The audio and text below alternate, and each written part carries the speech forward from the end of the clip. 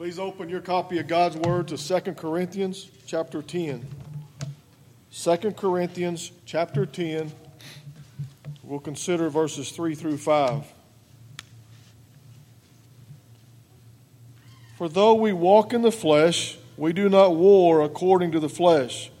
For the weapons of our warfare are not carnal, but mighty in God for pulling down strongholds, casting down arguments and every high thing that exalts itself against the knowledge of God, bringing every thought into captivity to the obedience of Christ.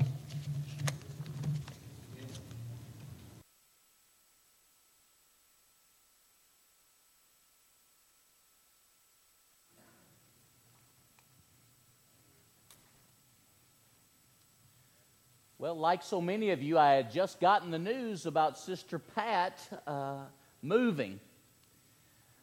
I am reasonably certain that this is somewhat sudden, but may have not sudden. She's been planning it, but I am reasonably certain that the law is not after her. I am certain reasonably about that, having gotten to know Miss Pat. She's a wonderful lady. We wish her the very best in days to come. Well, in the 45-minute sermon I was going to preach, I will condense it into about 20, since that's how much time is left. Look at 2 Corinthians 10 and think about this. Parents can get really frustrated when their kids are fighting and things are being said that are really mean. I don't think there's ever been a parent that didn't get frustrated in hearing that. How about in a marriage when you have people fighting, a husband and wife that love each other, but they are saying things and doing things, we would say they're not fighting fair, that there's an awful lot of pot shots being taken, low blows, we would say. How does one fight right in a world that has forgotten how and may not even care about fighting right? How do you fight right in a world like that? How do we as Christians deal with worldviews and philosophies and teachings that are false in a world where increasingly the biggest sin of all is intolerance? And really the fact is, few things seem to be more intolerant than what some people call tolerance. But let's even apply that in a Christian level. How do you fight right when the need arises to stand up for what is right in the church? How do you fight right within the family of God? It seems like that would be a really important question to ask, and it ought to be something that is prayerfully considered. 2 Corinthians 10 gives us 4 principles for walking meekly but fighting right, fighting strong in spiritual things. You know, trying to balance these 2 principles. War the good warfare. 1 Timothy 1:18. Fight the good fight of faith. 1 Timothy 6 and verse 12. To understand something about the military nature, spiritually speaking, involved in being a servant of God, a soldier of Christ. There's no way that can be taken out of Scripture because it's there. And so being soldiers in the Lord's army, like the children sing, is something that's really true and must be upheld and never compromised. But at the same time, the Bible talks about making every effort to keep the unity of the Spirit in the bond of peace, Ephesians 4:3. God's Word also says, as much as depends on you, be at peace with all people. Romans 12:18. That can be a difficult balance to get and to maintain, where we are concerned about the war, and yet we're concerned equally about unity and keeping peace. And virtually everybody who has ever served the Lord faithfully has been thought a liberal by some and a radical by others. Paul the Apostle would be a good example. And we see this in 2 Corinthians chapter 10. As a matter of fact, the last few chapters of 2 Corinthians, Waylon, are all about Paul defending his apostleship from people that are undermining him at Corinth. You ever gone someplace and the automatic impression you got is, man, this place is 7 shades of crazy? You ever gone somewhere and just thought maybe it was 7 shades of crazy? Corinth would be, to many people today, 7 shades of crazy. But I would argue that really it's not that much different than Washington, D.C., than Hollywood, California, or most of our major cities. And I suspect you would agree. How do we walk in meekness and yet fight strong and right? 4 principles, briefly. Principle number 1, look at 2 Corinthians 10, verses 1 and 2. Remember how Jesus is the King of Kings. Remember how Jesus is the King of Kings. You might wonder how I got that principle. I'll tell you how. Paul immediately thinks of Jesus, and what comes to his mind as he deals with controversy and talks about living right but fighting strong is the meekness and the gentleness of Jesus. Mark your Bibles. It's as if he remembers the words of Jesus in Matthew 11:28. There is only one verse in all of Scripture where Jesus specifically reveals his heart. And he says in Matthew 11:28, I am meek and lowly or gentle in heart. It is not an accident that Paul uses the expressions meekness and gentleness in 2 Corinthians 10:1. Brothers and sisters, in any conflict, when meekness and gentleness, the meekness and gentleness of Christ leaves the building, the battle has already been lost. When the meekness and gentleness of Christ leaves the building, the battle has already been lost. The battle belongs to the Lord, so meekness means that strength is kept under control and used wisely and appropriately. Gentleness means we care.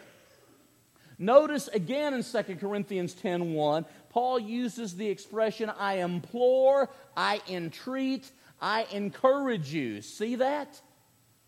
I implore, I entreat, I encourage you. Our concern must be to implore others to live in a way that reflects true love and obedience to Christ. Sometimes it gets way too personal.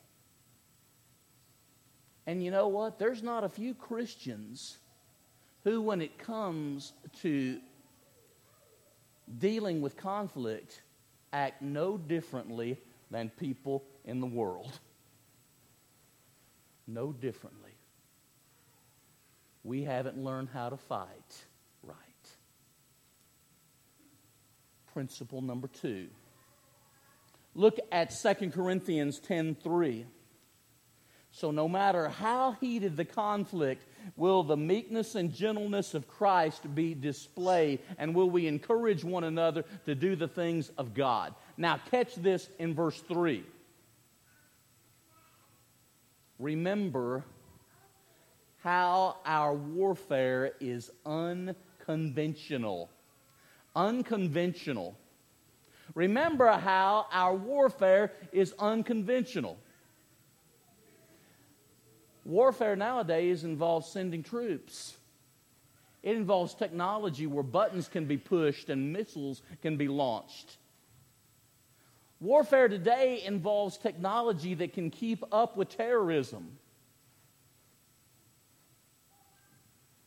Our warfare is unconventional.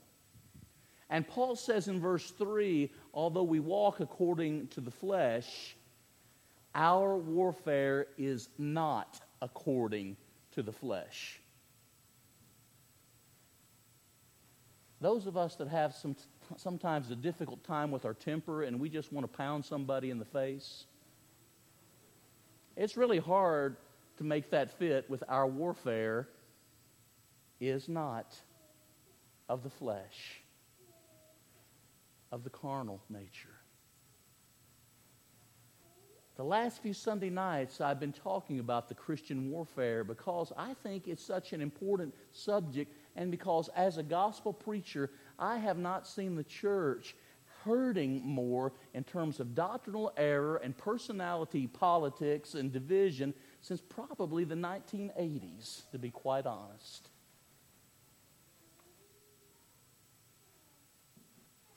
The idea then, remember how our warfare is unconventional.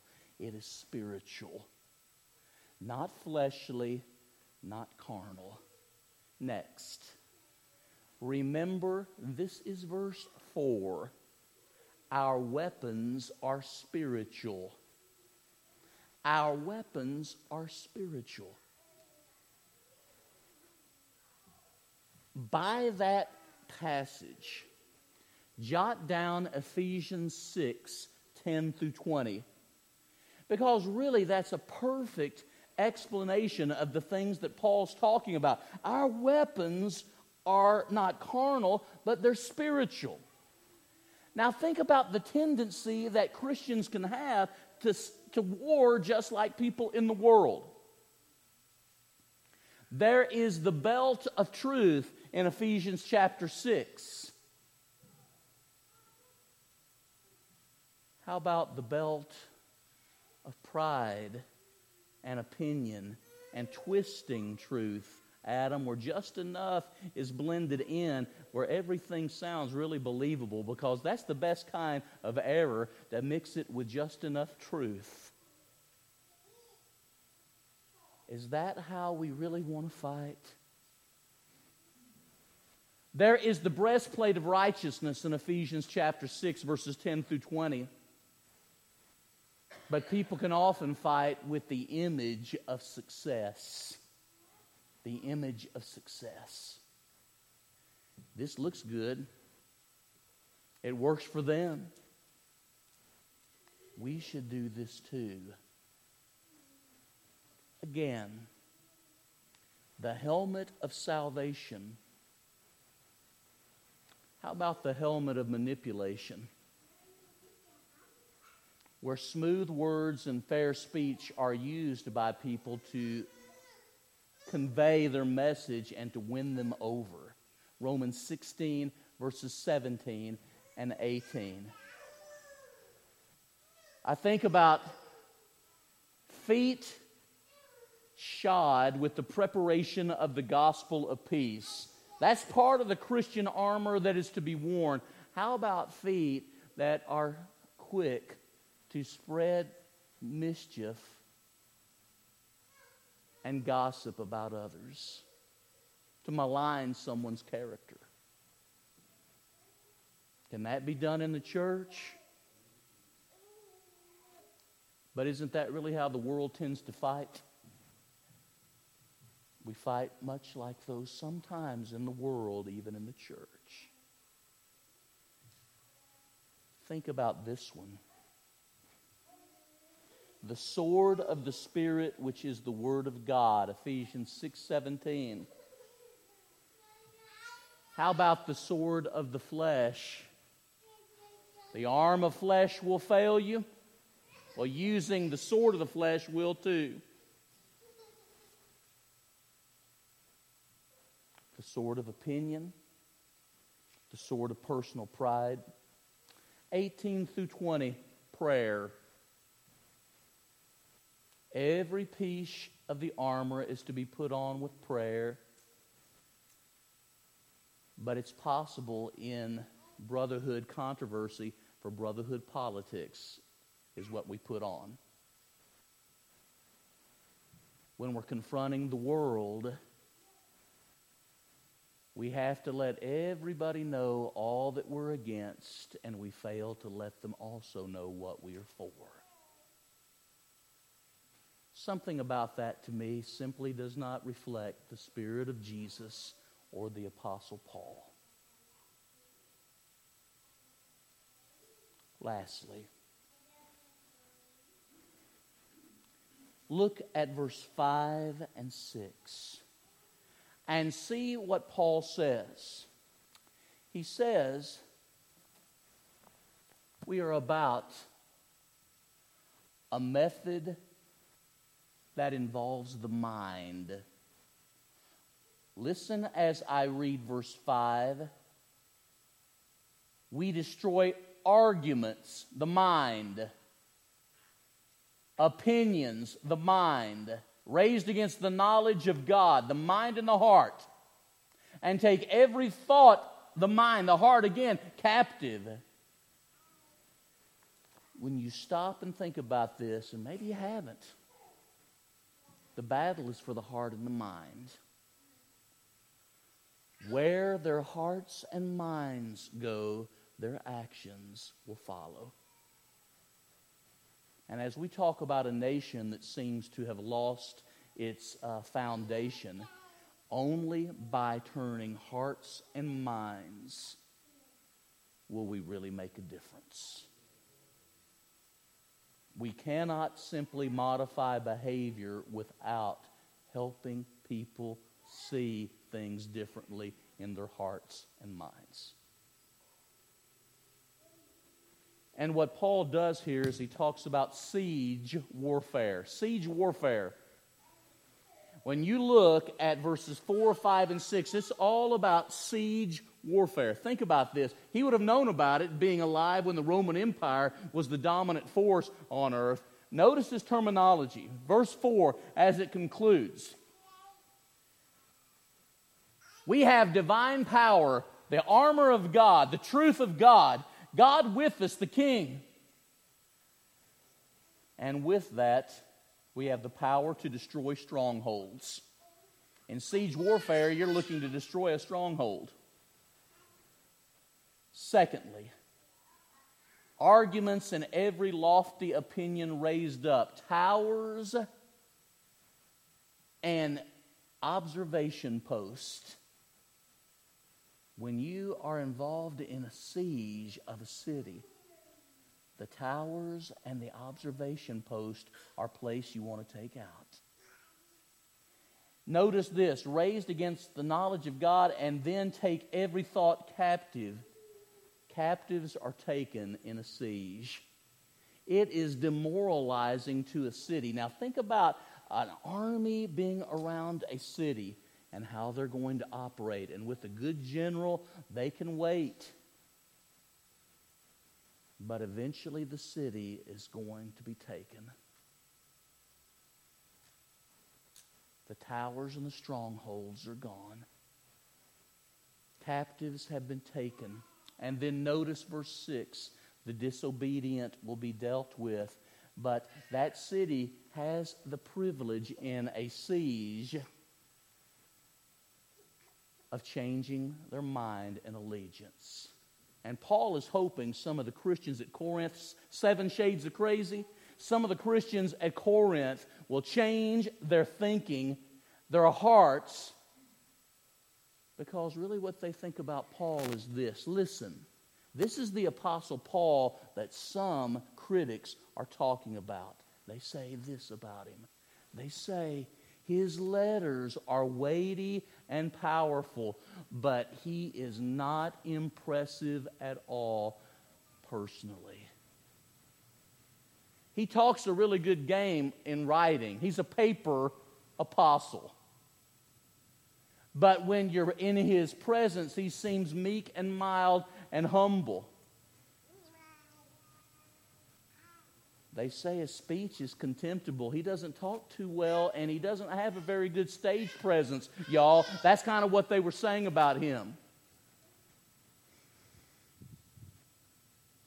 But the man of God had the truth of God in his heart and wanted to convey that to others.